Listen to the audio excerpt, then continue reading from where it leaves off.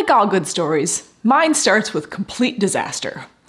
Well, okay, it didn't start at disaster, it kind of meandered to disaster.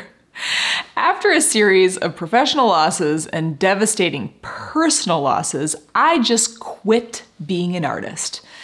I had gone to art school for 8 years and I'd been making art as a full-time artist for years and years, but I was done. I'd had it. I couldn't make sustainable income, I couldn't find my people, and I was exhausted. I kind of hated art. And that's when everything started for me. Welcome to The Josie Show, where it's artist to artist chat about the business of art. I believe that artists should get paid, and I also believe we're in a moment in history when the artists can get paid. There are so many elements that have converged to help you to create a thriving business from your basement, which is where I built my business with a toddler underfoot. If you want to know the basics, I wrote an epic free report called The Ultimate Guide to Selling Your Art Online. It's awesome, and you can get it at josielewis.com/ultimate. Okay, back to disaster. I had been a visual artist from my teens. I went to art school. I went to grad school. I exhibited my work. I taught at local colleges.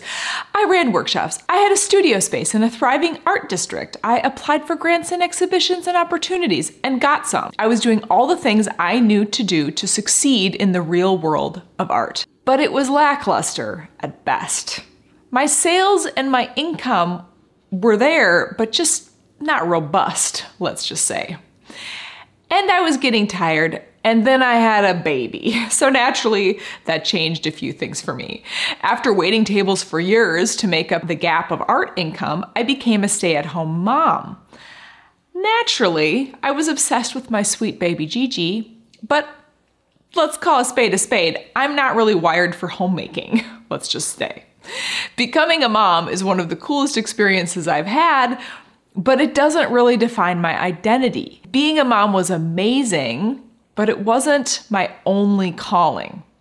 So I kept making art, and we tried to make a second baby.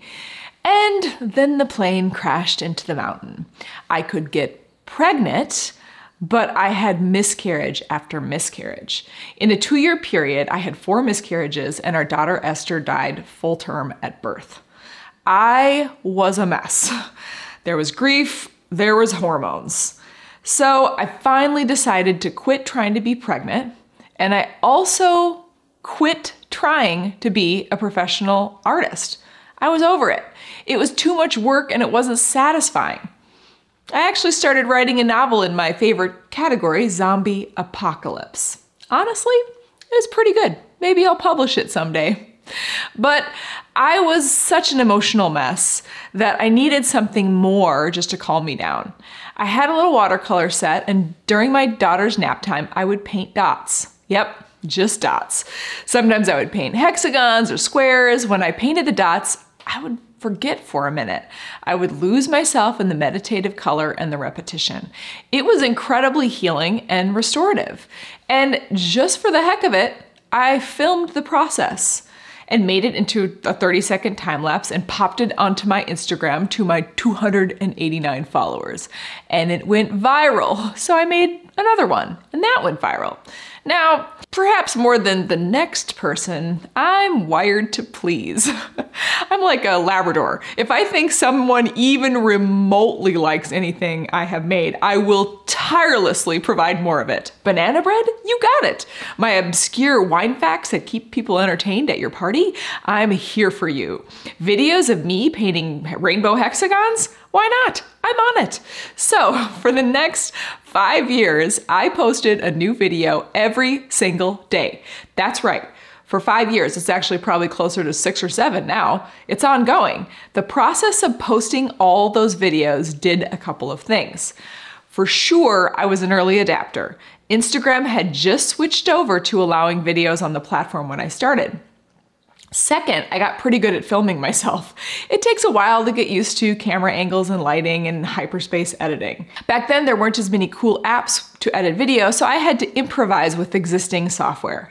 My Instagram audience and later my YouTube, Pinterest, TikTok, and Facebook audiences grew rapidly. When TikTok burst on the scene with vertical video, I was ready because I had been shooting my art horizontally and cropping it to a square, but it was very easy to repurpose all those videos I had already made simply by reformatting. So now I have a huge library of thousands of videos that are ready for almost any platform. When I'm looking at my archives, I frequently have no memory of even making the art or even posting it. So when I look at those old videos, I'm like, I could probably post this again. If I think it still looks cool, why not? I was able to build my art studio back up and start to sell art and sell prints and sell swag. That took a while because even though I had these viral videos, I did not necessarily have a straightforward way to monetize it right away. But I became a studio artist once again. Then I realized that not only were people willing to buy the art that I made, but they were also being inspired by the art that I made. They wanted to dabble with their own art. My simple and satisfying approach made people say, hey, I could make art. I was surprised and delighted by how rewarding that was for me. For me, it's the ultimate compliment for a creative to see my work and say, that makes me want to make art. Now I have a busy art studio, a line of watercolor paints and art courses, a line of jigsaw puzzles, and I have a membership called Art Revenue Coaching for artists who are ready to build creative businesses.